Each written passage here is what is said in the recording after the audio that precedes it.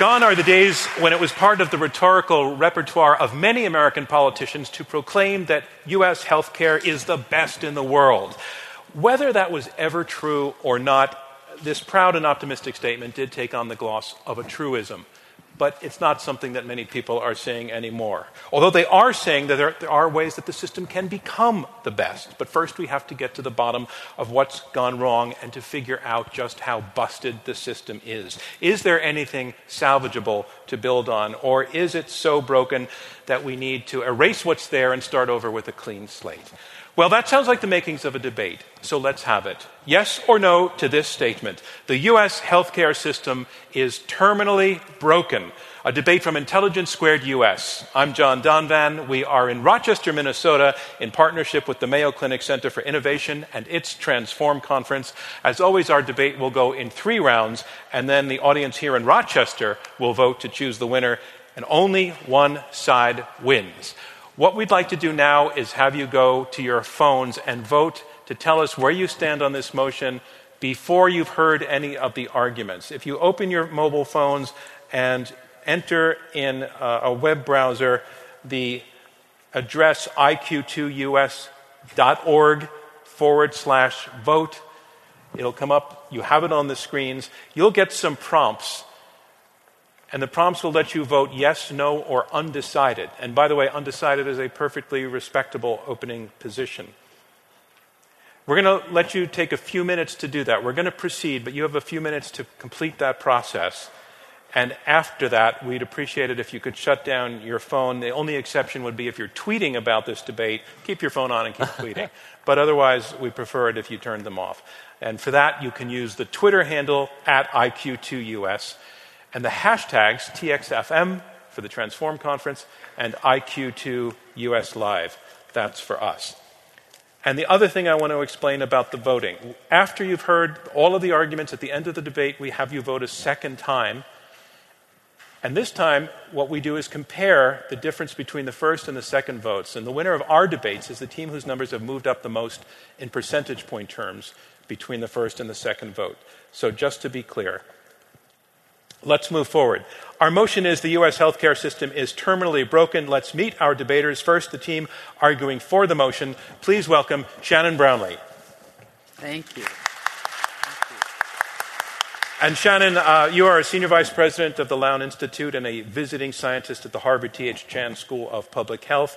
You are co-founder of the Right Care Alliance. That's a network of activist patients, clinicians, and community leaders. My question to you is, how important is it to have grassroots support in healthcare reform? It's absolutely essential. The system isn't going to change itself from inside, and it's going to need outside pressure, and that should be communities, it should be activists, physicians, it should be patients, it should be everybody who's involved in healthcare, and that's everybody. Okay, sounds like a little bit of a look ahead at your argument tonight. Thank you for that, and please tell us who your partner is. Oh, my partner is my friend and esteemed colleague, Robbie Pearl, an author of a great book, Mistreated. Ladies and gentlemen, Robert Pearl. Please welcome Robert Pearl. As just pointed out, the full title of your book, Mistreated, Why We Think We're Getting Good Healthcare and Why We're Usually Wrong. You're a doctor, Robert, who also has been hugely successful running a major corporation. So tell us, is there anything about getting a medical education, anything at all that you can then apply to running a business? There's so much. It's the scientific method of analysis. It's the importance of innovation.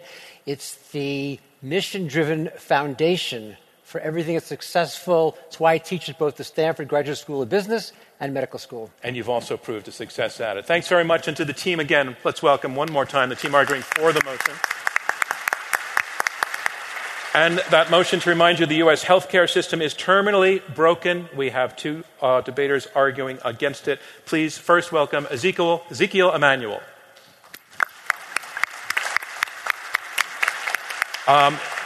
Zeke, I want to point out that you've come out with a new book. It's called Prescription for the Future, the 12 Transformational Practices of Highly Effective Medical Organizations. It was our staff's discovery of that book that actually led to this debate. It inspired us to give some deep thought to how we could structure a debate. We reached out to you. You were very collaborative in helping us think it through and find dividing lines, so we want to thank you for that, first of all. This is your second time with Intelligence Squared US. It's great to have you back. And you got huge attention back in 2014 when you declared back then that as far as you're concerned, the age of 75 is a perfectly adequate lifespan, and that you would take no extraordinary efforts to live beyond that age. But you've also said that you expect American healthcare to improve substantially by the year 2030, which is 13 years from now. So does that change your mind about this dying at 75 thing? No. I'm living a very full and fulfilling life, and I haven't had my first grandchild, but I haven't changed my mind one iota. Because you always stick by your guns. No, not a foolish consistency, but 75 is still a full life. All right, thank you, Zeke Emanuel, and please tell us who your partner is. Oh, David Feinberg. He's CEO of Geisinger Healthcare and one of the more brilliant leaders in American healthcare today. David Feinberg, welcome to Intelligence Squared, and let's give you a round of applause to welcome you here. Thank you. And David, as Zeke pointed out, you're CEO of Geisinger, and under your leadership, Geisinger launched a remarkable innovation, offering patients their money back if they were not satisfied with the kindness and compassion that they expected to receive. Did that move not bankrupt Geisinger? Oh, just the opposite, John. I think it's been the best secret shopper program ever in healthcare. Our patients are telling us what's right and what's wrong. That's excellent news. And again, I want to welcome the team arguing against this motion. The U.S. healthcare system is terminally broken.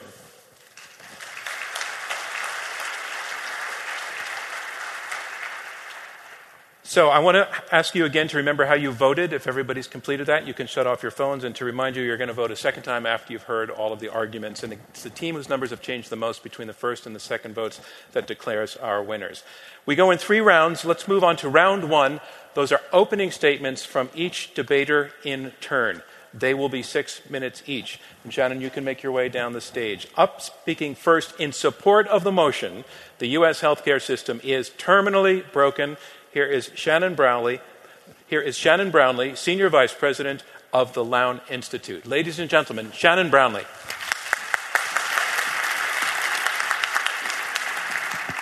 I think this is my one opportunity to feel like a model is walking down that runway. So you're going to vote on a single premise. But in fact, there are 2 ideas in that premise. And one of them is you have to ask yourself the question, just how broken is the system anyway?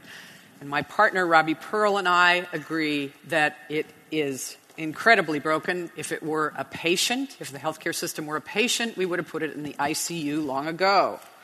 But the second thing you must decide is whether or not the reforms that are in place can revive that patient.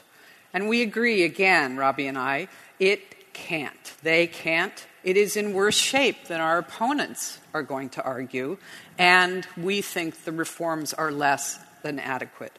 So my job is to paint a picture of the system that is. And Robbie will lay out a great system that could be and what it will take to get there. Now, I warn you, the picture I'm going to paint isn't very pretty. And some of you, especially those of you who work in organized salaried group practices like Mayo, like Kaiser, like Geisinger, may think I'm exaggerating. But you are islands of excellence in a sea of mediocrity. And out there, it's a bit of a war zone. We have fragmented care. We have burned out physicians and nurses. We have a quarter of a million patients die every year of errors, nosocomial infection, and adverse drug events. We've had a record number of drug recalls in the last decade, in part because we have an FDA that is a captive agency. It's bought and paid for by the industry that it's supposed to be regulating. And don't get me started on medical devices. We have tragic care for the elderly. We've almost killed primary care. And we're still paying fee-for-service even though we know that fee-for-service rewards more care, not better care. It's kind of like paying for a car based on the number of parts in the car. And we still do not have universal coverage. Meanwhile, costs are out of control. They're out of control because prices are out of control. And it's not just drug companies that are the problem. It's that everybody is charging what the market will bear. Costs are also out of control because of how much we waste on fraud, on administration, on inefficiency, and on my special interest, overtreatment. We spend about $300 billion a year on services that patients don't need. And when you add it all up, the waste is about $1 trillion. $1 trillion. So costs are also out of control because we have massively overinvested in the hospital sector and underinvested in primary care and community-based care. It's because, and hospitals are now consolidating as fast as that they can in order to capture market share and drive up prices even higher. They are investing in technology and specialty care, not because that's good for the community, because it's good for their bottom line. So I'll give you an example. I live in Washington, D.C., and 2 hospitals have proton beam machines, and 2 more are building them. Now, this is a $100 million machine that has been shown to be effective, more effective than standard radiation therapy for a handful of cancers.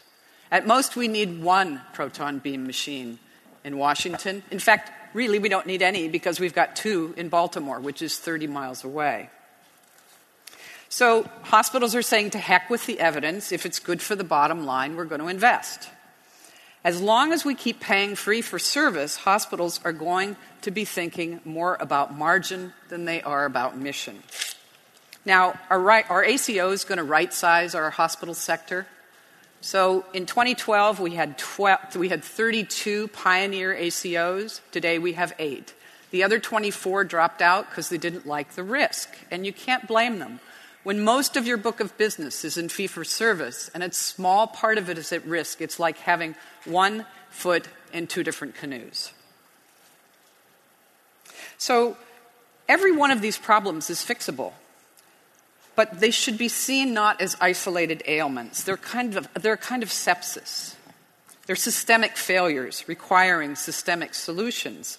But the majority of actors out there, what Robbie calls the legacy players, the hospitals, the drug companies, the AAMC, the device makers, the insurers, they aren't going to like systemic solutions very much. And they're resisting a lot of these solutions, and they won't fix the problems that exist until they have to. So hospitals, bundled payments are not going to change hospital costs appreciably. They're going to be an incentive to deliver more bundles. And then there's Medicare for all. Now, I hate saying this as a card-carrying Bernie supporter and a supporter of single payer. But if we do Medicare for all that just pays fee-for-service, or worse, pays fee-for-service and has Medicare fees go up to what private pay, we're in trouble. Now, our opponents are going to give you examples of incredible care, fantastic primary care, fantastic medical records, many, many wonderful innovations. But the problem is these are $1 million solutions to a $1 trillion problem, and they are not going to scale up. They're one-offs. So given this, I think that you have to vote in favor of the premise. The American healthcare system is terminally broken. Thank you. Thank you, Shannon Brownlee. And that's the motion. The U.S. healthcare system is terminally broken. Our next debater will be speaking against the motion. He is Zeke Emanuel, Vice Provost for Global Initiatives at the University of Pennsylvania and author of Prescription for the Future. Ladies and gentlemen, please welcome Zeke Emanuel.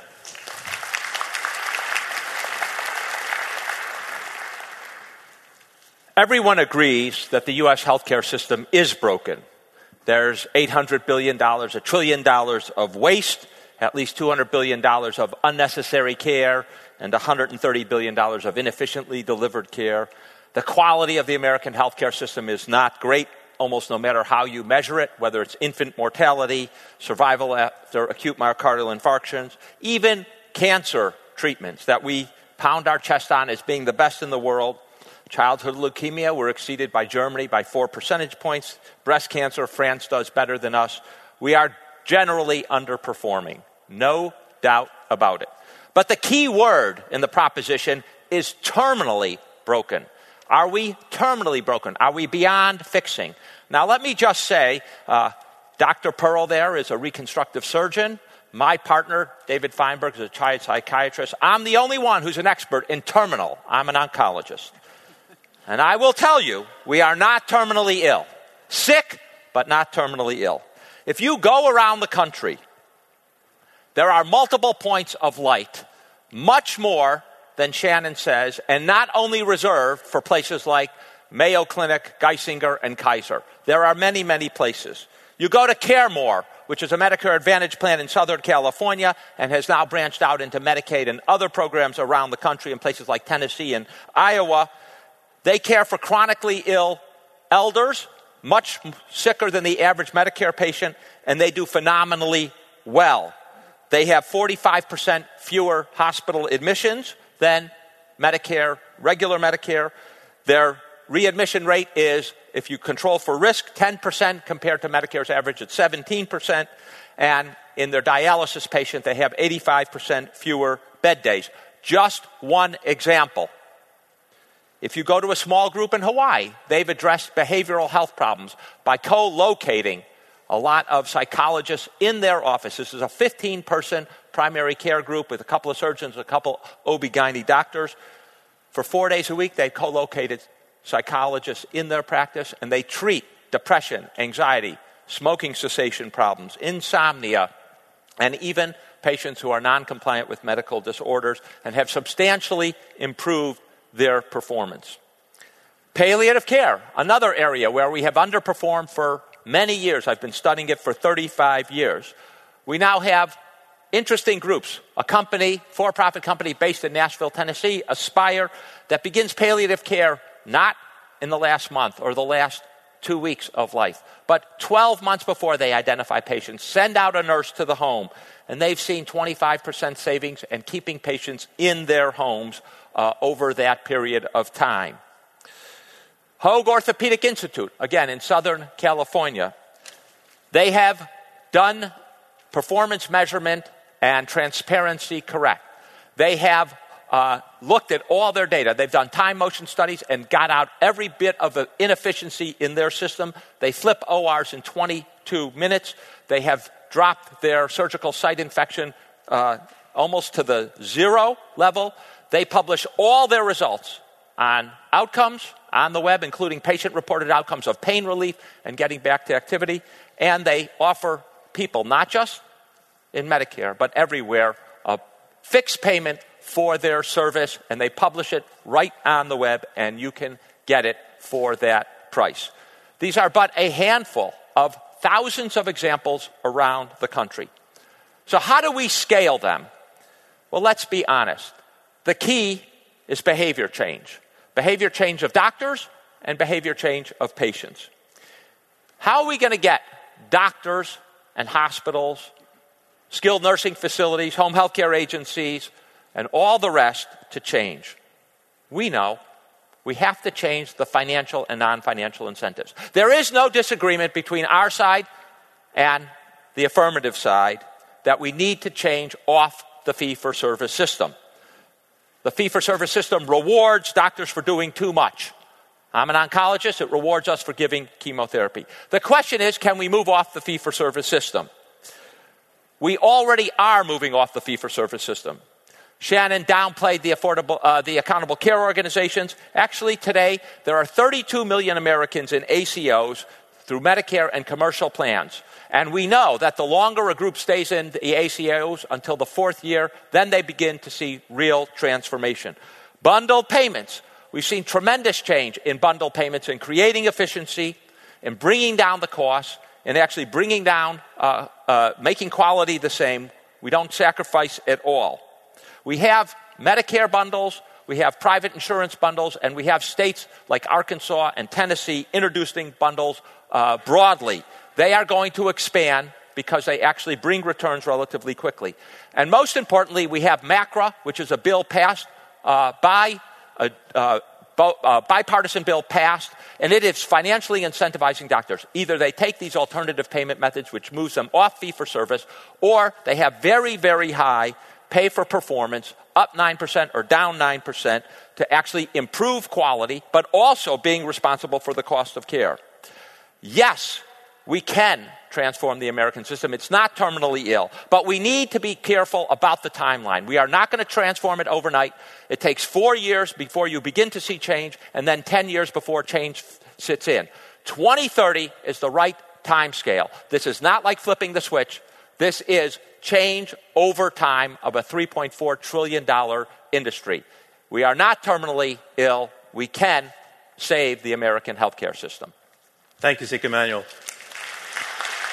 And a reminder of what's going on. We are halfway through the opening round of this Intelligence Squared U.S. debate. I'm John Donvan. We have 4 debaters, 2 teams of 2, fighting it out over this motion. The U.S. healthcare system is terminally broken. You have heard the first 2 opening statements, and now on to the third. I want to welcome to the stage Robert Pearl, former CEO of the Permanente Medical Group and author of the best-selling book Mistreated, Why We Think We're Getting Good Healthcare and Why We're Usually Wrong. Ladies and gentlemen, Robert Pearl.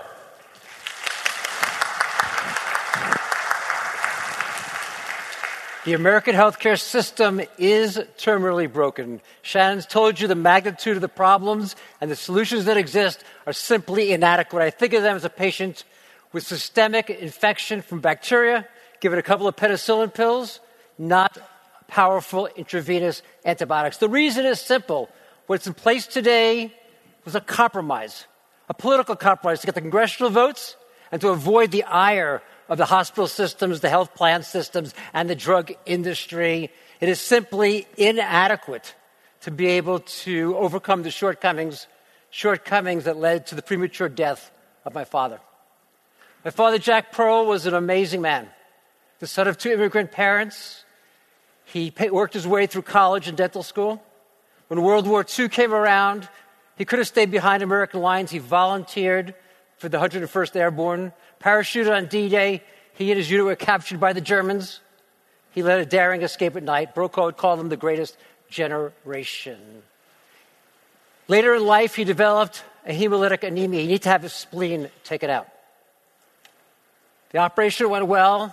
My brother and I, my brother's the chairman of anesthesia at Stanford, handpicked the doctors, the half in New York and the half in Florida. We lived for each 6 months of the year. They were excellent physicians. They all knew that after splenectomy, you're at much higher risk for an infection called pneumococcus. They all knew that there was a vaccine that could have prevented the complications. But the ones in New York thought Florida gave it to him. Florida thought New York. Primary care thought specialty care. He never had it. He came out to visit my brother and me. Dinner at my house with my brother's house in Palo Alto. Next morning at 5 o'clock, my brother finds my dad on the floor, unresponsive. 4 days in the ICU, 3 weeks in the hospital. He survives the admission, but never the complications. The diagnosis? Pneumococcal septicemia. One of 200,000 people that year, and every year, including this year, who will die from preventable medical errors. Embedded in his story is much that is wrong. Much that is wrong with American medicine today. It is still paid. 92% of physicians get paid on a fee-for-service basis. They get rewarded for splenectomy. They don't get rewarded for thinking about how they can make sure he got the vaccine that is needed. If we're going to address not just quality, but also address cost, we have to move from fee-for-service to capitation. It's difficult, but anything less will be incomplete.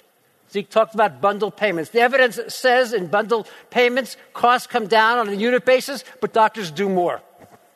When hospitals and doctors consolidate, what do we see happening? They don't use it to improve efficiency and effectiveness of care. No, they use it to raise the price by controlling the marketplace. And the alphabet soup of current Medicare, MACRA, and MIPS and APMs, doctors don't even understand this.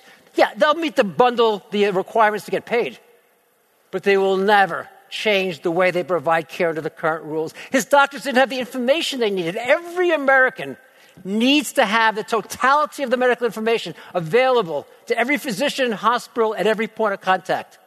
It can be done. It's called ATMs, but it won't get done. Why is that? Because the people who manufacture and sell the electronic health records are not going to open up what's called APIs, the application processing software, that's necessary for third-party developers to come in because they know it will break the stranglehold they have on those who've purchased the systems already. And we need to make sure we address the issue of drug prices. Drug costs are rising 3 times more rapidly than medical inflation, 5 times more rapidly than overall inflation. It used to be a drug company spent all their money on R&D. That's not happening anymore. A lot of them are simply acquiring competitors, creating monopolistic control of that marketplace.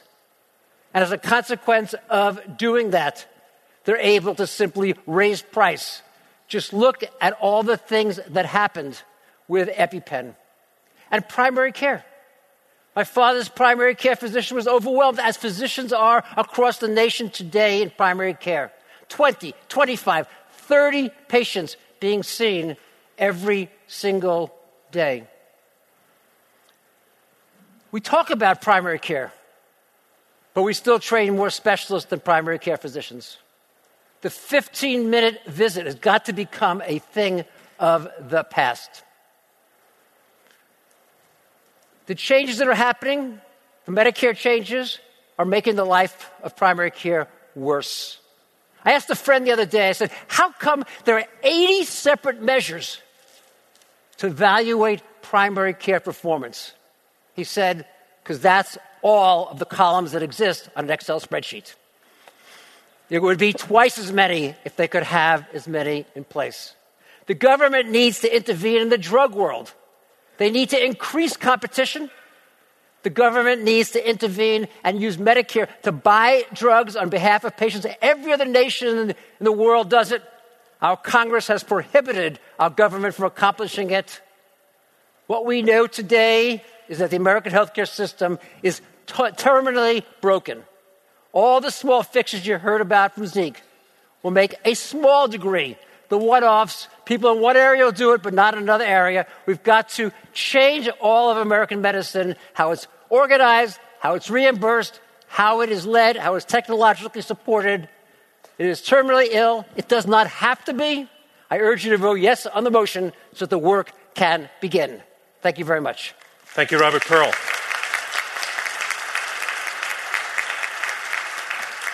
Again, the motion is the U.S. healthcare system is terminally broken. And here's our final debater in making an opening statement against the motion, David Feinberg, the president and CEO of Geisinger. Please welcome David Feinberg. Thanks, John. So I'm not a professional debater, so this may be suicide, but I'm going to start by disagreeing with Zeke. Okay? So Zeke is an expert on terminal illness, but hey, I'm a psychiatrist. I'm the expert on behavioral change. So let's talk about behavioral change. We could fix every problem we have in healthcare immediately, 50% of the cost.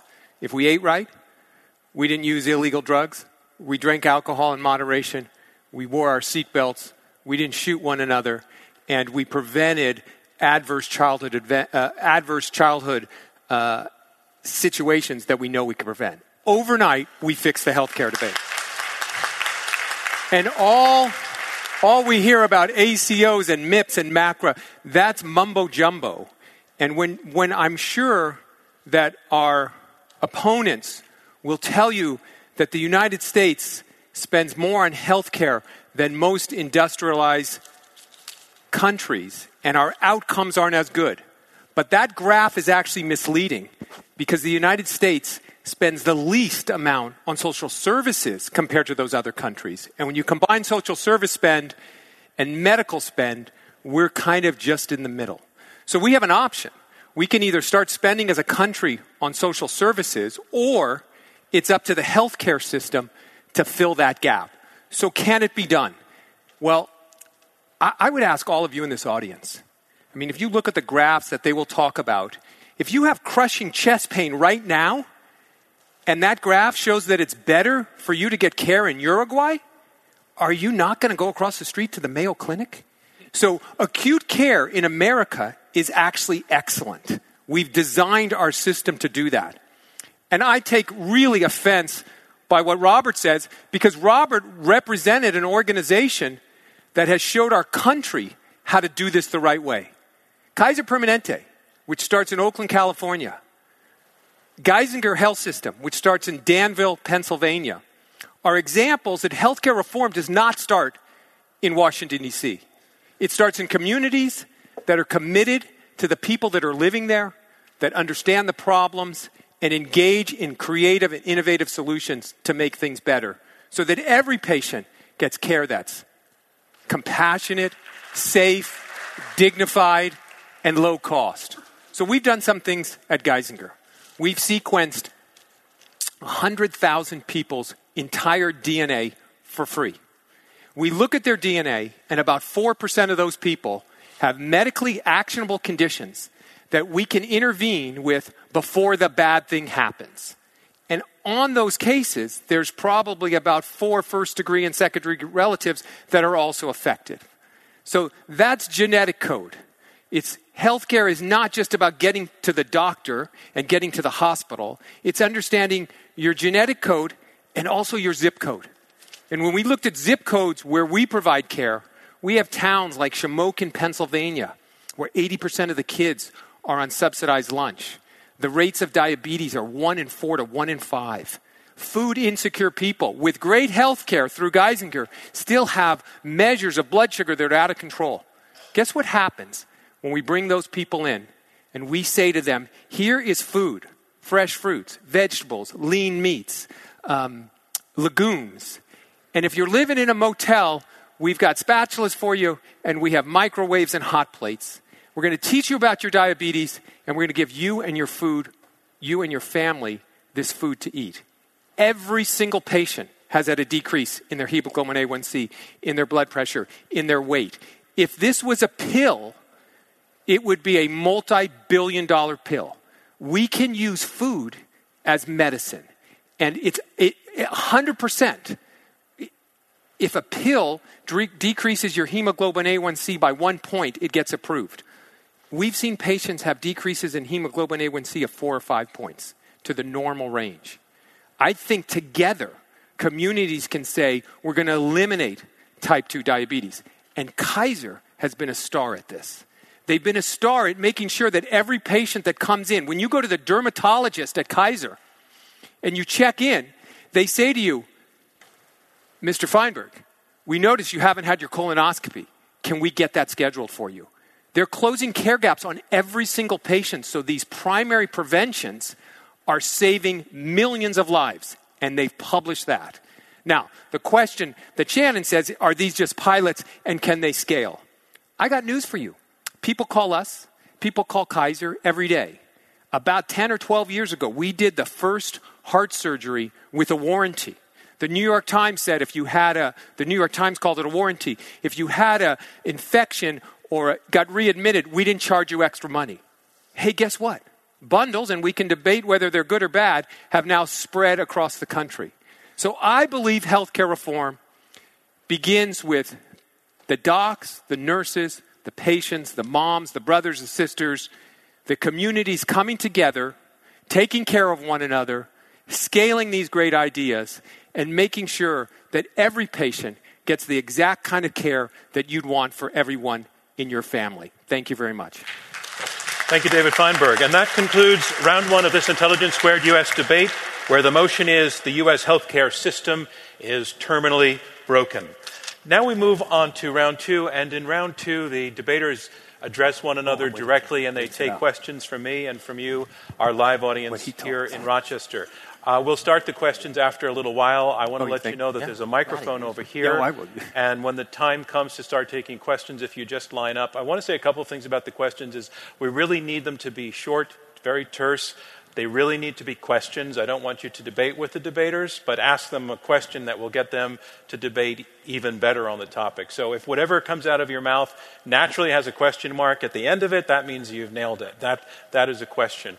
I'll have to pass on questions that don't actually move us forward on the motion that's being debated, which is whether healthcare is terminally broken. So not a lengthy discussion about different kinds of solutions. We're trying to settle this question of whether there's something to be salvaged and built upon, or whether we really need some sort of very, very radical solution. So think about that in terms of the questions. So in round two, the debaters direct questions to one another and take questions from me. We have two teams arguing for and against the motion. The U.S. healthcare system is terminally broken. We've heard from Shannon Brownlee and Robert Pearl, who are arguing for the motion. They're saying that, yes, there are reforms in place, but they cannot make the system work, that costs are out of control, too much emphasis still on paying fee for service. They don't think that the islands of excellence, which both sides concede are out there, can stand up to the overwhelming sea of mediocrity. They don't think that these things are ultimately scalable. They think also that government does need to get involved in some of this. But basically, their position is that metaphorically, the system is so sick right now that it will not yield to a couple of penicillin pills. The team arguing against the motion, Zeke Emanuel and David Feinberg, they concede also that, in fact, the system is broken, but they say it's not terminally broken. They are pointing to numerous points of light. They've talked about palliative care, various technological advances. They're saying we are sick, but we are not terminally sick. They say there are thousands of examples of things that are working, and that these can be scaled given behavioral change on the parts of stakeholders in the system, and they think that those behavioral changes can be brought about. Basically, they are saying that the solutions for the future, which probably both sides agree upon in the end game, they're saying that those solutions for the future are already baked into the present. A rather radical forecast from Zeke Emanuel that he thinks we're going to be in very decent shape in the year 2030. I want to take the argument to the side arguing for the motion and start with you, Shannon Brownlee. Your opponents taking issue with your argument that the points of light, the islands of excellence, cannot be scaled, and they're saying, sure they can. Argue that point with them. Well, I've been around a long time and reporting on healthcare for a long time back when I was a reporter. And we've seen periods of ferment in healthcare before. And each time there are these incredible points of light, and I don't argue them at all. They are fantastic, and there are a lot of them. But somehow the existing legacy players somehow manage to beat it back. Why is this time different? So I think let's look at the mid-'90s. We had a big push to control healthcare costs after the failure of the Clinton healthcare reform, and it was managed care, and it basically was 1-800-JUST-SAY-NO. And the public did revolt against that and did want more choice and not drive-through deliveries. And the consequence was we got rid of any management and costs did go up. Now we have a different problem. Now the problem the public is upset about is affordability. It is the inefficiency and unnecessary care of the system. And the public, the various people who can control the system are responding. We do have very powerful, I know that they dismiss them, but they agree that bundle payments are making the system more efficient, and we have to get the per unit cost down. There are many ways to do that. Shared decision making. Zeke, how do you answer her question? Why is this time different? I'm explaining it. You have the public that is pushing, you have employers that are pushing, and you have changes in policy throughout the system. So you're saying not just in Medicare, Medicaid, but also in the private sector through employers and through insurers. And that push altogether is going to drive the system. And we have something else that we didn't have back then. We have data. We now have an electronic health record. As clunky it is and tough it is, we now have data to help make these decisions that we didn't have in the 90s. So you're saying there is now an alignment of forces that has never been seen before working in favor of your side of the argument. I want to take that to Robert Pearl. That's why they're saying this time it's different. Yeah. So a couple of things. First, in terms of bundle payments, what does the data show? Bundle payments work very nicely to lower unit price. And what have we seen? We've seen two things. Physicians do more total joints now, and on spine surgery, they do more complex. The cost increase from the complexity that has been put in place in response is more than the dollars that have been saved in an article published this month, Zeke, published this month on the outcomes. But I want to address something that David said, which is he's absolutely right. We have places like Geisinger and Kaiser and Mayo that do things very well. They've been at it for 100 years, Mayo, over 100 years, 70 years. The question is, how do you take a broken fee-for-service system, a 19th century cottage industry with doctors scattered across the community, small hospitals in every town, and now put that together into a Geisinger or a Kaiser? We believe that that's not going to happen without major force. Let me cite Kaiser Mid-Atlantic, just to the former CEO of Kaiser Northern California. He knows this well. Kaiser went into Washington, D.C., Virginia, and Maryland, and like many times before, it wasn't going well. And it almost went bankrupt in 2007 and 2008. And then it got a very important leader, instituted the Kaiser practices correctly, and now it's the most popular health system in Washington, D.C. It's keeping costs down, quality up, and its enrollment has gone up by 50%, from about 400,000 a few years ago to 600,000. It's a 5-star Medicare plan. His case himself shows that you can transform the system far away from home. Zeke, I was the CEO who went to Mid-Atlantic. I'm the one who led that entire process. You can show it can be done. I led it in an environment that was integrated, that was prepaid, that had technology on all of the patients, and brought in with me a huge amount of leaders. It can be done. The problem is it can't be done across the station. Hey, John, can I say something? No, wait. I want Shannon to tell me how. You how can, is but hang on a second. How is Kaiser or Geisinger better? How is Geisinger going to make inroads in Pittsburgh? You know what? Let me read from Robert's You're not going to book. answer the question. Okay, let me read. Actually, we want to hear questions answered. You can get to that moment. Yeah. She asked a good question. How is and then it you going can take to that make moment. an inroad in? Actually, Robert is an inspiration for me, and he's given the answer to that question. Okay. Here's what he says from his book. Okay, Robert should bring his chair over here. Look at this. Is this you, Robert? So it says, transforming the conditions of American medicine will be difficult but possible. And Mistreated outlines the steps necessary to transform American medical practice. The first step, so here's the answer, Shannon, from your partner, will be awakening, becoming aware of patients, how we're mistreated. That's the first step. From there, we'll need youthful optimism. We can't make this a terminal illness. We have to fix this. We have a collective confidence that our problems can be solved. That will be followed by years of hard work. And at the end, I hope we will have freed American medicine from the outdated college industry it resembles today. Robert Pearl. Shannon Brownlee. 2017.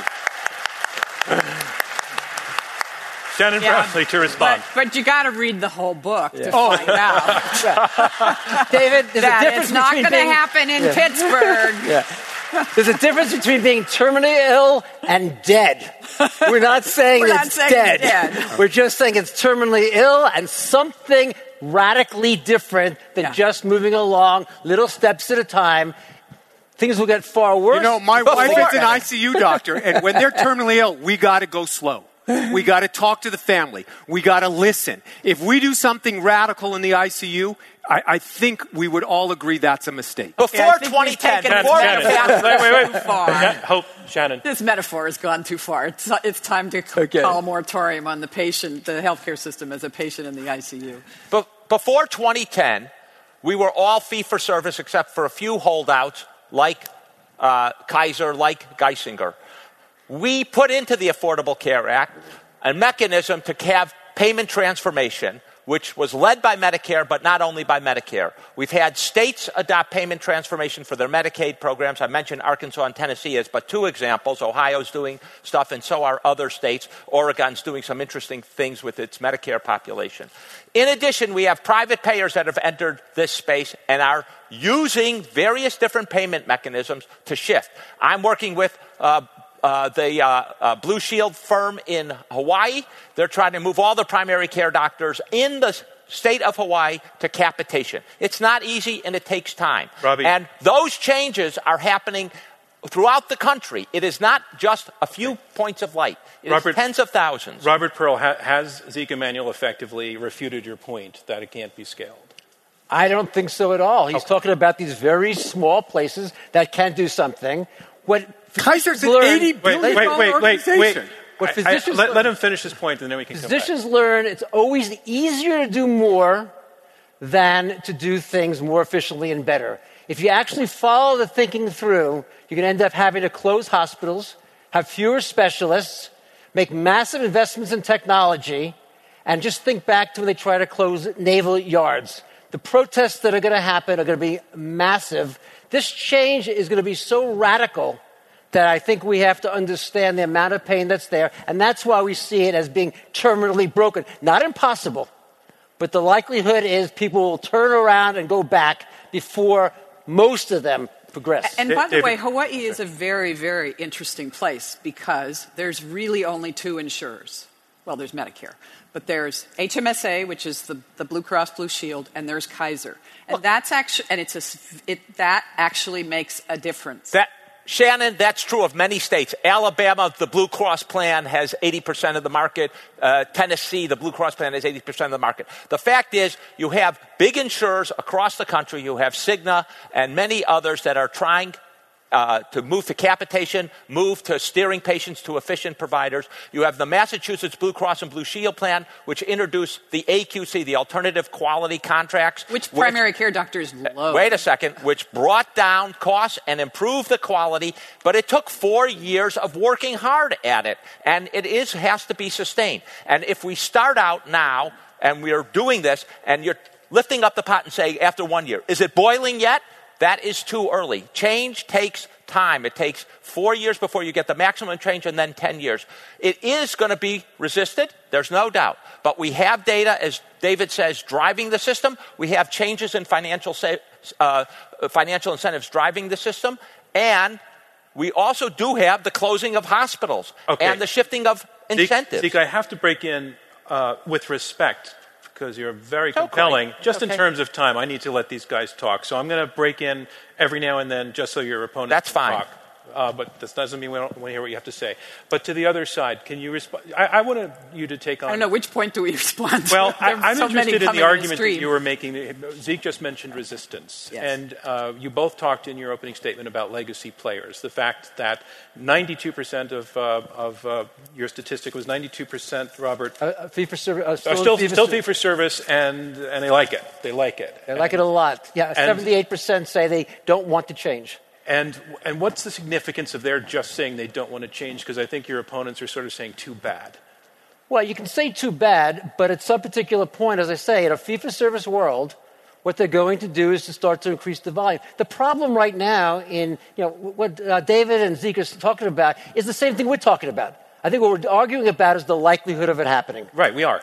And we're basically saying it's not likely to happen because the hospital will find a way to get paid fee-for-service. We say they're moving towards pay-for-value, capitation. We're talking about small pieces. We're not talking about taking entire populations like Geisinger has or Kaiser has or Mayo has that's able to scale that. We're talking about doctors in small offices trying to manage all of that. Even this very radical Medicare payment under MACRA, 9 plus, 9 minus. First of all, that's only about quality. It's not going to affect the cost very much. And we're still talking about 10%. The overall practice, the idea of having a single electronic record, do you know how difficult that's going to be to get every doctor in the community? So we're saying the scale is so huge. So you've made same thing. You've made a bunch of points. Let me let your... So I'd like to make a couple... Okay, I'll let Shannon... And then I want David... Sure, fair enough. Number one, Zeke, I'm not saying that you look at after a year and you say, not working. It's terminal. That's not true. That's not what we're saying. It's that it is a massive, massive problem. Number two, it does take time. And number three, we have one state that's globally budgeted all of its hospitals, and it's going along pretty well. It's not like they have suddenly become everybody's at risk instantly. They're moving slowly. It's the state of Maryland. But they're getting there. But it took a big shift in somebody saying from the top, we're not going to pay you fee-for-service anymore. We're not going to pay the same way. And Robert, you got to agree with me on this. Doctors that are coming out of training now are not going into private practice. They're joining Kaiser and Geisinger. They're joining. When I used to hire doctors 20 years ago, they want to know how much money they made, when they became partner, and all that kind of stuff. Now they want to know, can they still go to Haiti? Is it team-based? And, what's the live-work balance? It's going away fee-for-service. Kaisers of the world are where people, or large medical groups are where people are going. So to say that this fee-for-service thing is going to kill us, got us where but we his were. number of 92% means what? Let me give an example. I just want to answer that question since it's hanging out there. He talks about 92% of doctors are still working fee-for-service. You're saying it's going away. It has to go away. No one is going into fee-for-service. It just doesn't make sense. So it's going to take time. There's a lot of doctors who are 40 years old or 50 years old are going to stay in fee-for-service. But the new ones that are coming out, 90%. Another point of dispute I see. Can I give an example of how we have Zeke, hang on one second. I want to pick up a point to keep it in play that Shannon made while it's still out there. That she said that change is going to have to come from the top. And you made an argument in your opening, David, that the change actually has to come from the bottom. That's right. So respond to her point on that then. You know, when I was at UCLA, we diagnosed the first case of AIDS. We did more organ transplants than any hospital in the United States. We invented Herceptin. Those things don't come from Washington, D.C., right? Those innovations happen in our academic medical centers. They happen in places that try to figure things out differently. And this healthcare reform thing is going to happen the same way. And it's because communities, people like our audience are going to say, you know why we have to do it this time? Because we can't afford not to do it. Because if we don't do it, we don't have money for roads. We don't have money for schools. It's a different day. I think we have a moral imperative to get it right, and I think it's going to get pulled by our communities. So can I just say something? Sure. Look, it's synergistic. It's partially from below with innovative doctors and hospitals. It's partially from above that changes the financial incentives. Let me give you a very good example of where we've had massive change in the system. It's far from perfect. But before the Recovery Act in 2009, there were 9% of hospitals had electronic health records. No doctors had electronic health records. We put in incentives to say you had to use electronic health records. I'm not saying it's nirvana. I'm not saying it was rightly done. I oppose many of our regulations and thought they should be different. But today, 7 years later, every hospital has an electronic health record. All doctors are getting on board with it. And we are going to see in the next generation, those APIs are opening up. The APIs did Epic open this week. Wait, I need to break in. The second thing I would say, just let me say. No, let me stop at that one and let Robert. So two things. And I'll come First, back to you. You're absolutely right. Hospitals have done it. Fewer than 20% of physicians' offices can communicate with that machine, even though it's next door. And that is going to be the big leap. It's not getting a hospital to be able to do it to meet regulatory. But I want to talk about one The more thing. whole point is it's not impossible to do that change, and communication between the hospitals is, again, something that is going to be required of them, and that is going to make a big difference. Between San Jose and San Francisco, Silicon Valley where I live, there's 10 hospitals doing heart surgery. 3 of them do fewer than 300 cases a year. That means there's 65 days a year they're not doing anything. Guess what they do? They're raising their prices to be able to pay for the inefficiencies that sit in place. I've seen no change. I've not heard a single CEO talking about closing their thing or putting the systems together. You're going to have to take them and make sure it happens, and that's going to require far more. Robert, where's the most complicated? Who does the biggest volume of complicated surgeries in Southern California? Probably in Kaiser Permanente or in... Kaiser Permanente, not UCLA, not Cedars. I understand. So you're saying in a market, people are driving by 9 or 10 hospitals through traffic to go to Kaiser Permanente. Because they have no choice right now, David, because they bought the insurance that forces them to go there. They have great outcomes. What do you mean no choice? It's fantastic. It happen if you're going to make it happen. And why to make it painless, why to make small baby steps, why to have demonstration. It sounds great, and nothing's going to change around the cost or around the hundreds of thousands of lives that we're losing every year. Here's another good example of where you see change, and you see change in exactly the kinds of areas that Robbie is mentioning. CalPERS, the California Public Employee Retirement Plan, has gone to reference pricing for a lot of surgical services. They say, we're going to give you X amount of money. You can go to the most expensive person doing that procedure. You have to pay the difference between the $24,000 we're giving you and the $45,000 they're charging. What happens when you put reference pricing in? Those people charging $45,000 reduce their price because people aren't going to pay that delta. One operation they do it for total joints. No, they're doing it for cataracts, and they're going to spread it. These are cases that we're spreading around the country. You keep saying, oh, everything's an exception. Everything can't be an exception. These are good examples that are going to be generalized, and that's why you were optimistic in your book. I want to hear more from Shannon. I find myself agreeing with a great deal of what our opponents say. I think you want to come over to our side too. Should we do the voting now? Not at the moment, but. The piece that's really important that you just said, Zeke, which is that the innovation has to bubble up from underneath. But there are some things that have to be imposed from above, and the shift in payment has to be imposed. We agree. So who's going to do the imposing? Medicare hasn't done it yet. I'm hoping at some point it's going to move to some kind of global budgeting for hospitals, and that it's going to start putting physicians at risk. But are the private plans really going to move this direction? Are they going to do it? And are they going to do it in a way? I've had an opportunity to work in an academic medical center and now in an integrated delivery health system. It's a culture and an understanding that takes years to develop. And to do it immediately, to turn the switch, would be a disaster. I know. So you got to start it with upside risk only, and then upside and downside risk, and then greater. I mean, it's an iterative process to get us there. And if we push it, I think it's a recipe for disaster. So maybe we should let Shannon respond, please. Maybe we should see and look and see what happens in the state of Maryland. So everybody stop for 1 second. 1 second. Thanks. I want to remind you that we are in the question and answer section of this Intelligence Squared U.S. debate. I'm John Donvan, your moderator. We have 4 debaters, 2 teams of 2, debating this motion: the U.S. healthcare system is terminally broken. In a moment, I want to start going to audience questions. There's a microphone up here.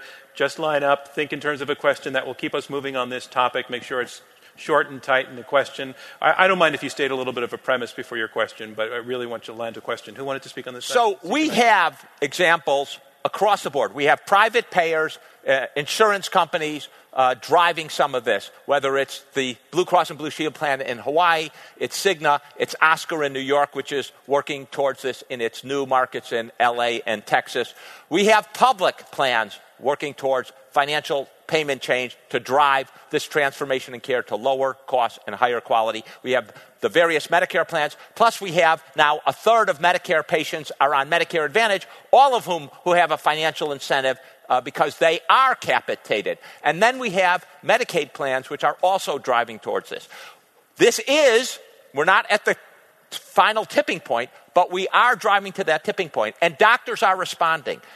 Let me give you one example. When the oncology bundle was announced by Medicare, it was a voluntary bundle to give doctors a set price for giving chemotherapy to patients. And they got more money to talk to patients and less money for their chemotherapy. 15% of American oncologists voluntarily signed up for this because they want to shift how they're practicing right out of the box. So we have a lot of doctor interest. We have payment change from the various payers. This is the mix for self-reinforcing move towards payment change that's going to lead us to adopting these transformational practices, which, by the way, everyone on this panel, their side and our side, agree are out there. We know how to do this. This is not reinventing the wheel or getting to the moon. Okay. This is putting in place, Robert, spreading what we know. Hold on just 1 second. I just want to check on questions. Anybody have a question? You can raise your hand. Okay, if you can move up to the microphone and line up. Robert Pearl to respond. So 2 things. First, Zeke, the oncology change was going to be mandatory, and Congress backed away because of the resistance coming out of the National Society. But I want to say the following. This is like the Game of Thrones. This is like the White Walkers. I don't watch TV. Okay. It's not a good analogy. I'll tell you about the White Walkers. How do you know it's not a good analogy? I don't know nothing about the Game of Thrones. Well, maybe it's a good analogy. In the first season, everyone talks, well, maybe it exists. It's happening. We're going to fight it. It's going to be there. And then finally, by season 7, Daenerys' dragon comes and blows down the wall of ice and snow. That's what we're talking about right now. Is this going to happen because people are going to do these very small things? You don't think they're small, except when you actually look at the examples you're giving, they're changing a few things here and there. The totality of American healthcare is not changing significantly enough. And right now, the legislation, I'm going to mention in my closing comments, the drug industry spent $150 million the first 6 months of this year on lobbying, and I'm getting contributions to people's campaign funds Do you think they're going to let a significant change happen without a major revolution in this country? The revolution has got to come. It's not going to happen on its own. Question, sir. And if you wouldn't mind telling us. By the way, we don't disagree about the revolution has to be propelled by people leading it. We just think there will be a revolution. I think we're in the revolution. Sir. Dr. Feinberg, I'd like to bring you back to your opening statement. As an example, I got off of a train in the Netherlands, and there were bike racks. Yes. Not for 5 bikes, not for 10 bikes, but for 3,000 bikes. We've pulled physical education out of our elementary schools. We've cut back on sports in our high schools. We've even pulled marching band. And we're taking that away from our society. So I want to come back to your original comments and have you comment further on what society can do. Is it our healthcare system that's broken, or are there other contributing factors that cause the United States to be lower in the overall ratings? It's exactly what your question brings up. And I'm not an expert, but I think Amsterdam 10 years ago had no bikes. And the city and the people decided to make it a bike city. And there's so many people biking that it's actually safe to bike there because every driver of a car also is a biker. And so they watch out for each other. And there's 3 stoplights. That's communities saying, let's get healthy. And if we do that, we don't have to worry about opening more cath labs, and we don't have to worry about getting Da Vinci's if we can get people to ride bikes. So can I just say one other thing? The reason we're cutting back in schools is healthcare costs. Let's not forget it. States have fixed budgets. It's very hard for any governor to raise taxes. And when Medicare goes up and the healthcare costs for their state employees go up, they have to cut something. And where they're cutting is education.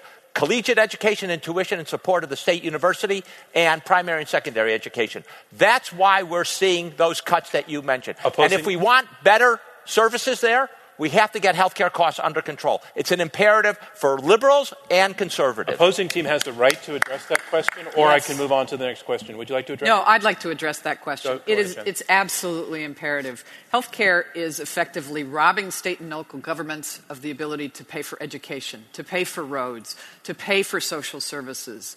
And it's the waste in the system that's so extraordinary. So we're basically paying for proton beam machines in Washington D.C., but we're not improving public schools in Northeast and Southeast Washington.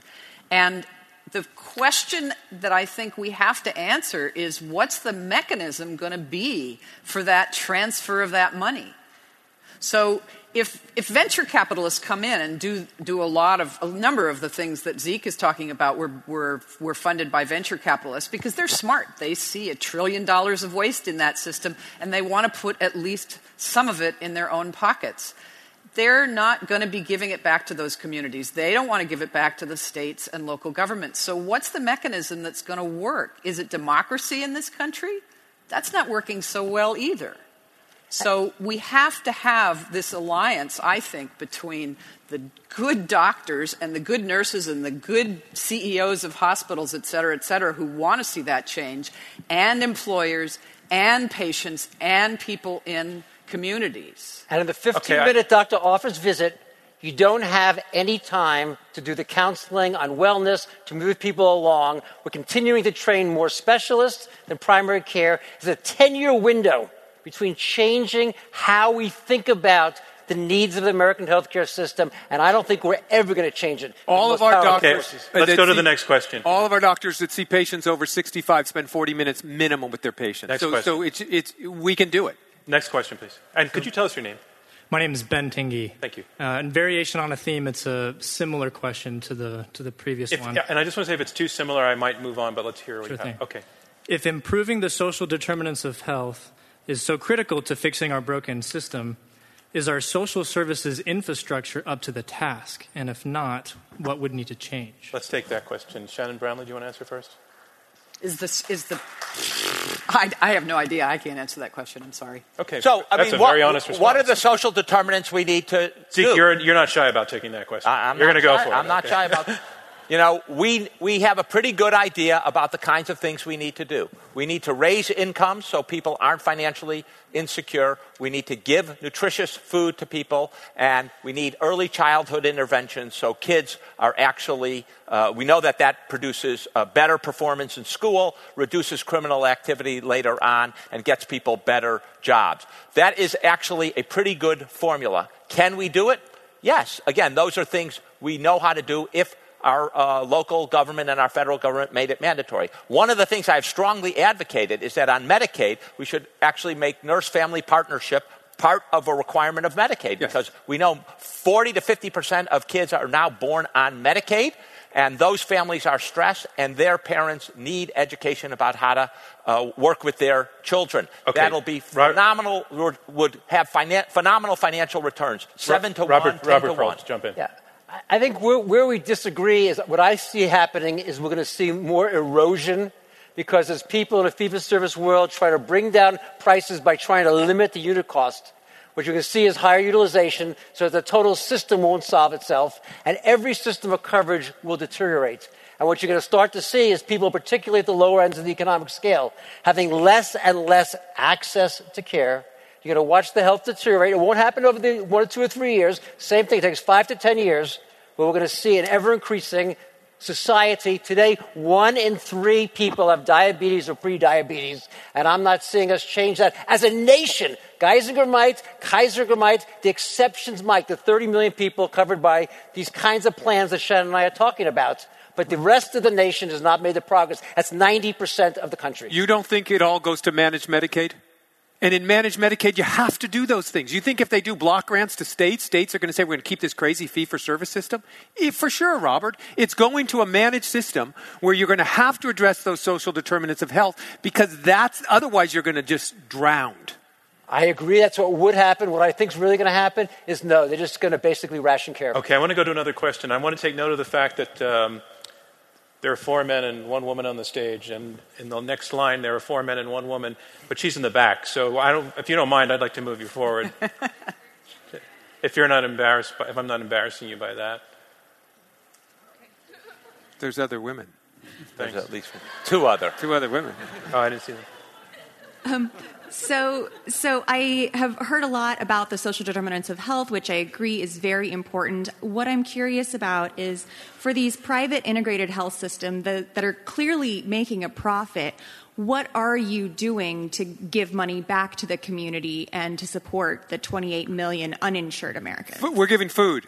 We're giving housing. We're giving health literacy. The reason I'm stepping in is I don't think you guys are going to disagree about that problem, and our disagreement is really about, is the system broken? But I'm going to disagree with one thing. I don't think that having the hospital do that is the right way we ought to be doing that. So I mean, that is a Band-Aid on a Shannon, social problem. how does your answer play to the thing that we're arguing here? It's simply that when healthcare is effectively robbing our state and local and federal governments of the money to be able to provide these kinds of services, to provide education, to provide housing, et cetera, then we have to find a way to extract the money out of the system. We can't just keep the money in the healthcare system and then have it do its little bit for, giving to community services and giving to a little bit to housing. Hippocrates said food is medicine. Kaiser spends 3% of its entire revenue on giving back to communities and social determinants and building walkways and affordable housing and making sure that there's farmers markets. Kaiser could have done a lot more. Because legally it is required to by the federal government under the tax rules, and that's what we're saying. We need major intervention to drive the system in the right direction, make it 4% or 5%, and make it affect everyone in healthcare, and now you'll have the money that we need. Do you disagree that major intervention is needed?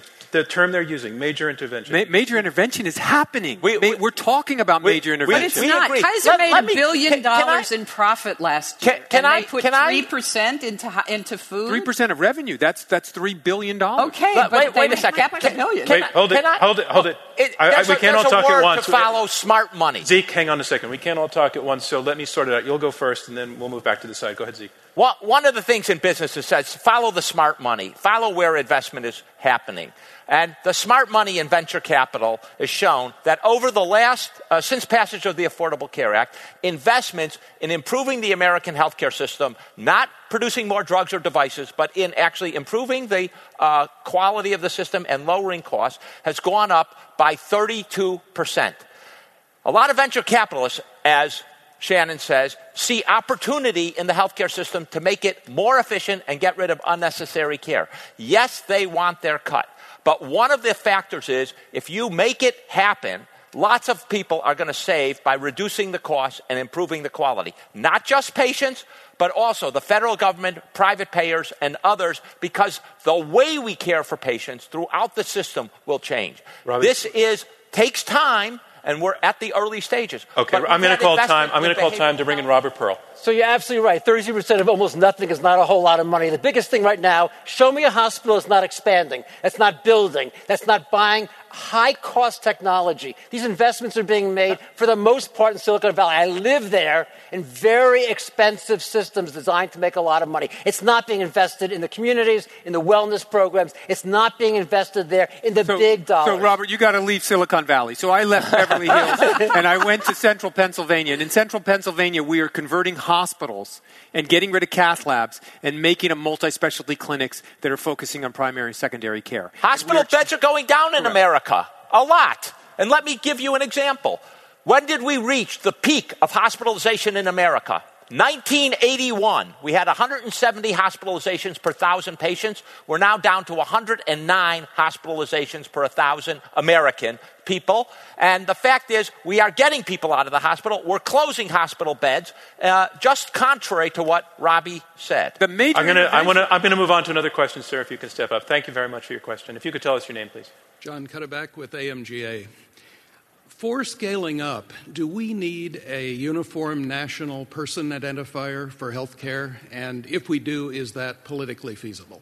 It would help. So you're talking about basically what the layperson would call an ID card, something like that, for every patient in order to scale up the system for the kind of vision that everyone's talking about here. Let's take the question first to the side arguing for the motion. Who would like to take that? I don't think it's necessary, but I don't think it's a bad idea. You can have all your banking information on a little card. Robert, do you agree with that? Yeah, I mean, what's essential is that we have everyone's electronic information available to every physician and hospital at the point of contact.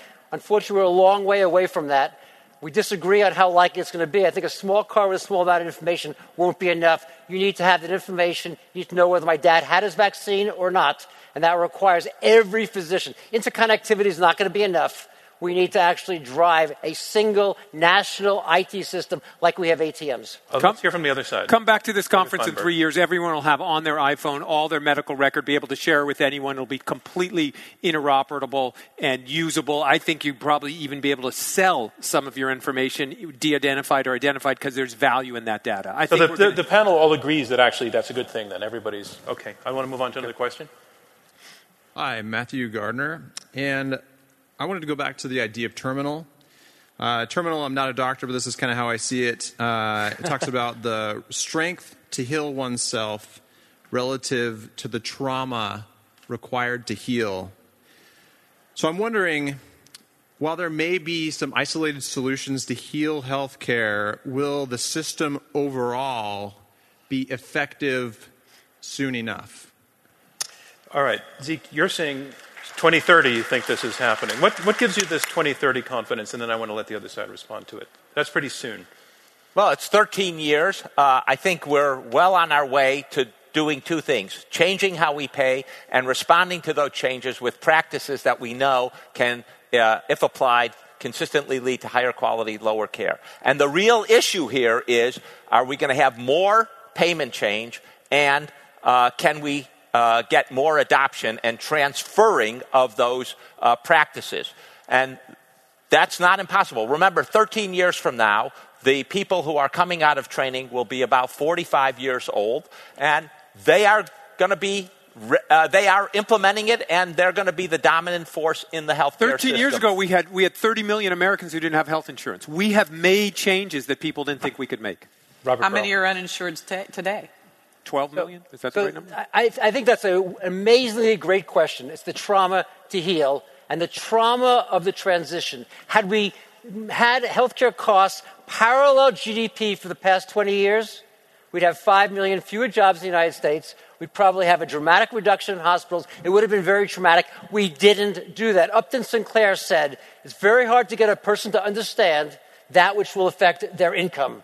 And I think that that's the problem that sits in place now. Everyone agrees about the things that need to happen, but when you look at what's really happening, hospitals and physicians are finding ways to consolidate, to raise prices. Drug companies are consolidating to raise prices. The kind of resistance to that pain. Excuse me, Robbie, maybe you haven't looked at the healthcare cost data recently, but contrary to what you just said, since passage of the Affordable Care Act, healthcare costs have been flat as a percentage of GDP. Flat. 17.5% in 2010, 17.5% in 2016. We have seen actually a flattening of the healthcare costs. We have not seen the continued increase. We have seen efficiencies in the system, and they are propagating. Okay. But past Robert, is not prologue to the future. Let Robert respond. And also, I want to take on part of that question was the term soon enough. Will the change come about soon enough? And that's gotten a little bit lost. So, Zeke, you and I disagree. I think a lot of the things we saw was having to do with the recession that occurred, the downcrease that happened in cost of labor and other things. That was a one-time effect. Just read about the increases that are going to happen next year. Double digits are happening. The issue is soon enough. And I think what's going to happen is that there's going to be progressive erosion far sooner than our ability to make the change. We'll have to wait for the next recession or something else in our country, and then the crisis will happen. What will that crisis look like? The crisis will look like insurance going away, the government reducing dollars so far that people can't get the care, and I actually believe the possibility that we'll see true disruption from offshore competitors. Response to that dire scenario?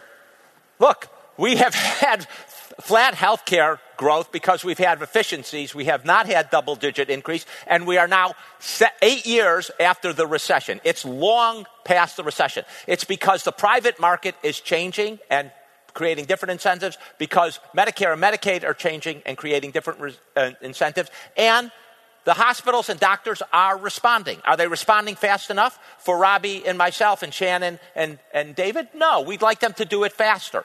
But the change is happening, and when you're shifting a $3.4 trillion ship, that's the 5th largest economy in the world, it's going to take 10 years. But 10 years is not never. But, Zeke, what's happened is that Medicare and Medicaid have paid less and less because they have the ability to do that pricing. The commercial world is now paying 130% of the cost. They're not going to tolerate it for very long. Something major has to happen, and I believe it will happen through the patient and through the Robbie, again, the data just don't bear you out. Okay, let me stop it for a moment. The per-person costs on Medicare have come down and are negative. The per-person costs on Medicare... Okay, we're getting repetitive, and that's why I want to jump in. I want to say this. I want to remind you again that we are taking questions and answers in this Intelligence Squared U.S. debate right now.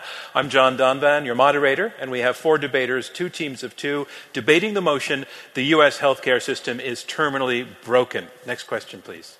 Hi, so I'm Lori Skinner, and this question is in regards to MACRA and other quality incentive or quality metrics. Dr. Pearl, you made the comment that quality may not reduce overall cost. Can you please explain? And if it will not impact our current healthcare system, why are we spending all this time measuring it?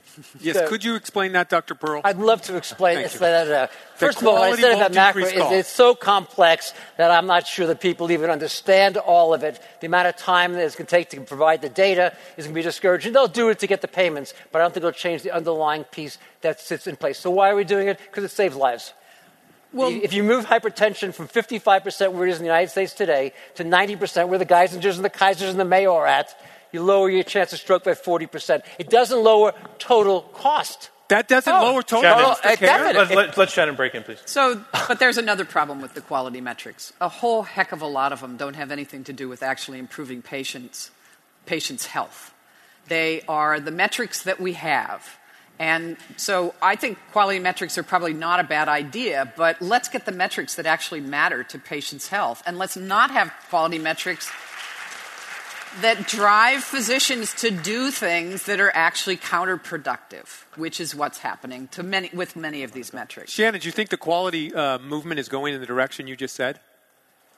I don't see it. Oh, I think we're going way better from checklist and process to more outcome. I think it's happening. So we can take one more question. Can I make 2 points to this? First of all, MACRA is not just about quality. It's got 4 measures, one of which is quality, but one of which is supposed to grow over time, is about resource utilization and getting doctors to focus on resource. The second thing is quality measures are expanding. I'm an oncologist. You're now being required to do preferred chemotherapies, not any chemotherapy you like. You're now being required to measure patient-reported outcomes and make sure they're actually getting back to work, feeling better. We are moving exactly in the direction of meaningful outcomes, not just meaningful health outcomes, but meaningful outcomes to patients. And that is a positive effect. One more question, please. Thank you. Julie Wang from Mayo Clinic. Dr. Finberg and Dr. Emanuel have provided a pretty convincing argument that the new payment initiatives are working and will work. We agree. We agree. We'll invite you up here. The bundle payments and the ACO, etc. The question that I have, and I would enjoy a healthy debate on, is if all the providers in this country become good at managing risk and become risk-bearing entities, will that solve our fundamental issue and turn the health system around? Let's take the other side first. So, first of all, I mean, these things don't even actually happen until 2019. So I totally disagree that it's had this salutary impact. It's talked about, it's thought about, etc. If it actually works, if we're actually able to change it, it will have a very good impact upon the health of the country. I'm just still very skeptical that people will do it. They'll fill out the check boxes and make the things happen. I don't think they're really going to change the underlying social determinants, the other wellness factors, all the other things that go on, unless everyone is a checkbox. And now you're going to totally swamp the primary care physicians in the United States, for which we already do not have enough of them. Well, you know, your question is a great one. And if everybody did the right thing, we solve another problem. We have a provider shortage. And if everyone does the right thing, all of a sudden we don't need as many doctors as that we currently have. So I think that's an important piece in all of this. Especially in some rural areas and in underserved areas, trying to find primary care, specialty care is almost impossible, pediatric subspecialists. If we can get docs, and the choosing wisely is another example of docs coming forward and saying, let's do the right thing. And you can poke fun at it, but it has improved care, and it has come from the bottom up, will allow us to have more providers because we eliminate that unnecessary care. David, wait a second. We don't have a shortage of physicians. We have too many specialists and not enough primary care physicians in the United States today. In Philadelphia, there's 7 medical centers that's sitting there. We don't need all of those pieces. We need them to come together with enough volume to do things well. That's the change that needs to happen. And I think you're absolutely right. In the rural areas, it's tough to get people to go there. 65% of America lives in rural areas. I understand. Right. It's tough to get them to go there. We have a redundancy of specialists, a redundancy of hospitals, and insufficient primary care. We need twice as many primary care. We're not training them, and we're making their lives miserable right now. And that concludes round 2 of this Intelligence Squared U.S. debate, How did we get away with it? where our motion is the U.S. healthcare system is terminally broken.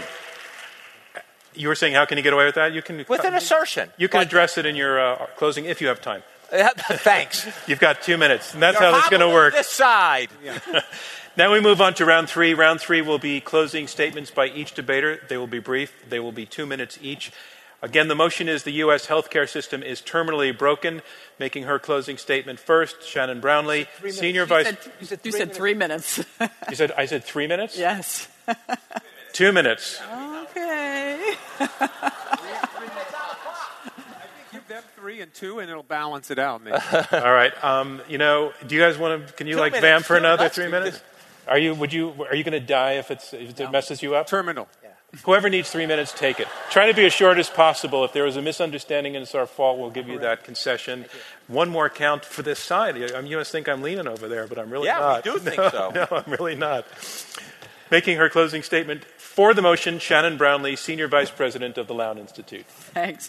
So I think Zeke has kind of painted me and Robbie as the bad news bears. It's all doomed. Everything's terrible. Everything's lost. And in fact, that's not the way I think. That's not what I believe. I believe we can have a truly great and uniquely American healthcare system, and not because Winston Churchill once said, Americans eventually come to the right answer, but only after trying everything else. We can have a great healthcare system because of all the examples that Zeke and David have brought up.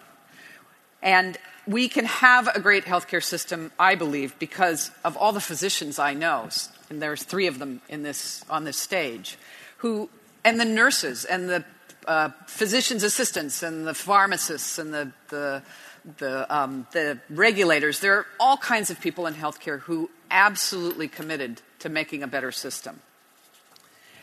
The problem isn't a deficit of know-how, and the problem isn't a lack of good intentions. It's what it's going to take to move the entire system.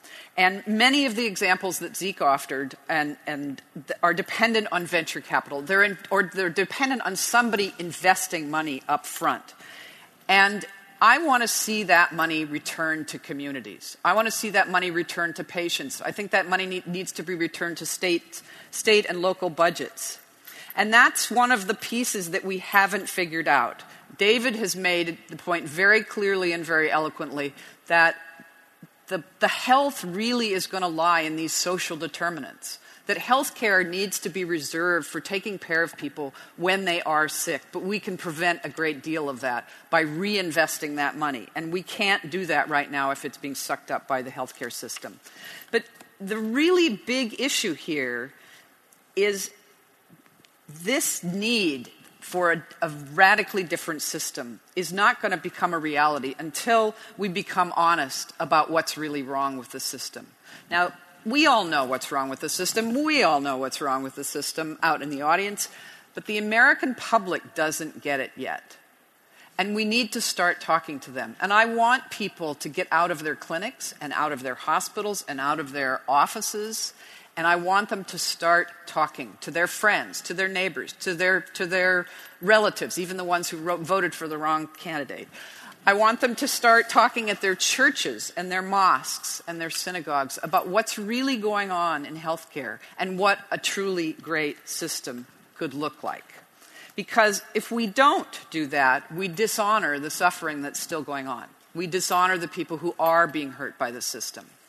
So the gulf between the system that they've described and the system that we have today is so wide that I think you have to vote for the premise. The U.S. healthcare system is terminally broken, but it can and will be fixed. Thank you, Shannon Brownlee. And that's the motion. The U.S. healthcare system is terminally broken, making his closing statement against the motion. And we will, if you want to take more time, you've been very sportsmanlike about that, and we appreciate it. Zeke Emanuel, Vice Provost of Global Initiatives at the University of Pennsylvania. Well, we just heard Shannon say the U.S. healthcare system can and will be fixed. I think the debate's over. She's just agreed with our side. Yes, the system underperforms. Yes, the system is got a lot of problems, monumental problems, and this side has well documented them, not just at this debate, but throughout. That we need strong medicine, we agree, but that does not mean we're terminally ill. There are lots of points of light out there, and one of the important points I wanted to make is in the provider community, among doctors, hospitals, health systems like Geisinger and Kaiser, we have lots of innovation going on out there, and that innovation is not limited to just the big giants who can afford it because they have revenues in the billions of dollars. Small practices are doing it, intermediate hospitals are doing it, and many other groups. That's the first point. The second point is we have a lot of investment from venture capitalists and the smart money developing lots of innovations in areas we have never seen attacked before. Primary care, lots of places like IORA and Village MD and others. Mental health services. We've seen new companies to bring mental health services to people. And as I mentioned, Aspire, end-of-life care and palliative care. Who would have thought 10 years ago you'd have new companies in these spaces to transform the system? Change is happening from below, those new companies, those practices with new ideas. And it's being propelled from above by payers who are saying, we need to adopt those things and we're going to pay you differently. More and more health systems are being at risk, and they're going to change how they pay their doctors to be at risk so that they have a stake in the finances as well as the quality. That's happening in the private side. It's also happening through Medicare. Robbie says, oh, MACRA is so complicated. It is complicated, but the fact is people have two choices. Both choices, whether they go with MIPS or they go with alternative payments, force them to now be cost conscious, to actually be efficient, to get rid of unnecessary care, and to improve their quality. That's the direction of the future. Yes, Robbie says it starts in 2021. That's 10 years before 2030, last I looked, and that means we will have one of the world's best healthcare systems by 2030. Is that too late? We will have squandered a lot of money, all of us agree. But it does mean we can transform. Now let me conclude with one element why I am wildly optimistic about the American healthcare system. It's called the Judgment of Paris. In 1976, there was a battle over the best wines, California versus France, in Paris, France, with 9 out of the 12 judges being from France. California won. California used to produce junk wine, and then it became the world's best. The American healthcare system is going to be exactly like California wine. We're mediocre. Soon we're going to be the world's best. Thank you, Zeke Emanuel. The motion, the U.S. healthcare system is terminally broken, and making his closing statement in support of the motion, Robert Pearl. So the Commonwealth Fund last month put out its review of the global healthcare environment. The United States was number 1 in cost for the 10th year in a row. We were last amongst the 11 industrialized nations. We are last. It's a huge gap to close. We all agree on where we need to get to. The size of the gap is what we disagree around. We've got to get rid of fee-for-service and move to capitation so physicians have as much incentive to prevent a heart attack and stroke as to treat it. We need to be sure that we have every American with electronic healthcare record so we can avoid medical error and increase quality. We need to elevate primary care and the number of primary care physicians, get rid of the 15-minute visit and rebalance the ratio. We need to do something effective around drugs, and that's going to happen at the federal level. And I'm concerned that the health plans, the hospitals, the major physician societies, the drug companies are all going to oppose this, and we've underestimated that resistance. The problems are great. Costs are growing twice as fast. Small hiatus of time, they're once again growing twice as fast as the ability to pay. Hundreds of thousands of people are dying every year from preventable problems. Primary care is becoming unsustainable and getting worse. Drug costs continue to rise, but it's not just that. At the end of my father's life, my brother and I got a phone call. He'd had a bleed into his brain. We hopped on a red eye. We flew to Miami. There he was, strapped in his bed, intubated. Out the door was a line of doctors. The ENT doctor wanted to do the tracheostomy. The GI doc put the feeding tube in place. The neurosurgeon take out pieces of his skull. We looked at the x-ray. He's not getting better. We said, thank you for your care, but no thank you. For the next 2.5 days, we never saw another physician. There is no fee-for-service code, CPT ICD-9 code for compassion. There is no way to get paid in the American healthcare system today to be with a family in its time of greatest grief. The first thing is acknowledging that the system is terminally broken, then having the courage and having the leadership to make the changes, to make it once again, as it should be, the best in the world. I urge you to vote for the motion so that the hard work can begin. Thank you very much. Thank you, Robert Pearl. And one more time, that motion is the U.S. healthcare system is terminally broken. And here making his closing against the motion, David Feinberg, President and CEO of Geisinger. 25 years ago, my wife and I had our first child, and I was pretty sleep deprived. I was a second-year fellow in psychiatry, and I was telling a father, he happened to be a used car salesman. He sold Cadillacs in Las Vegas, but he had brought his son. He was a single dad. The mom had left. He had brought his son to UCLA because he had his first psychotic break. And I had a very, very small office as a fellow. When you opened the door, I actually had to move the chair so that I could put the chair back after I closed the door. And I thought I was really smart.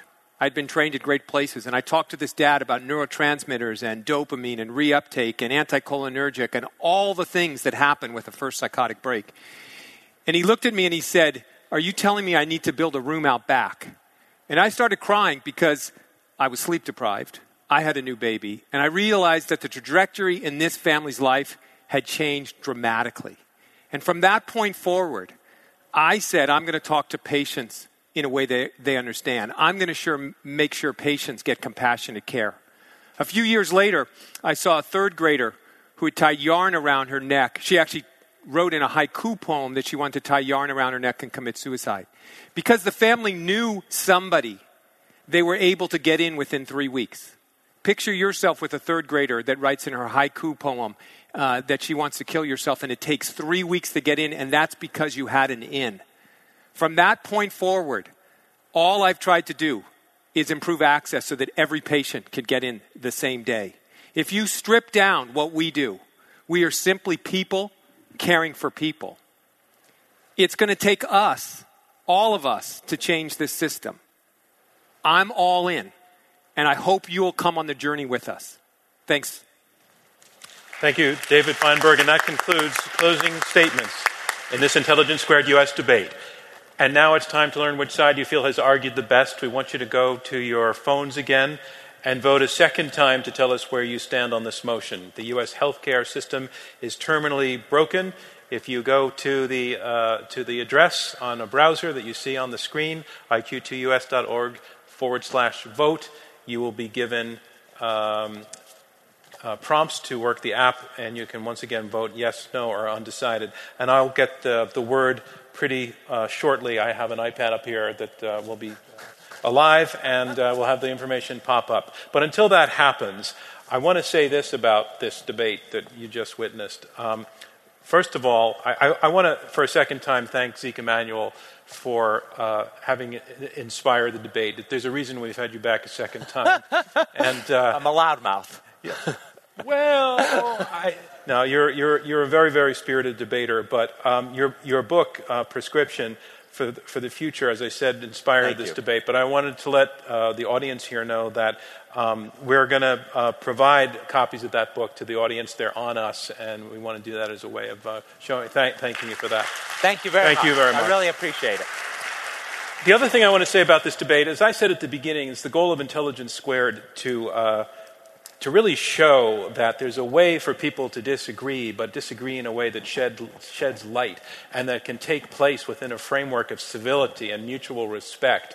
And as fierce as the battle was on this stage, there wasn't a single moment when you doubted that whether these debaters respect one another. They surely do. They surely showed that. And what you demonstrated is something I think that we can all applaud. Thank you very much for what you did.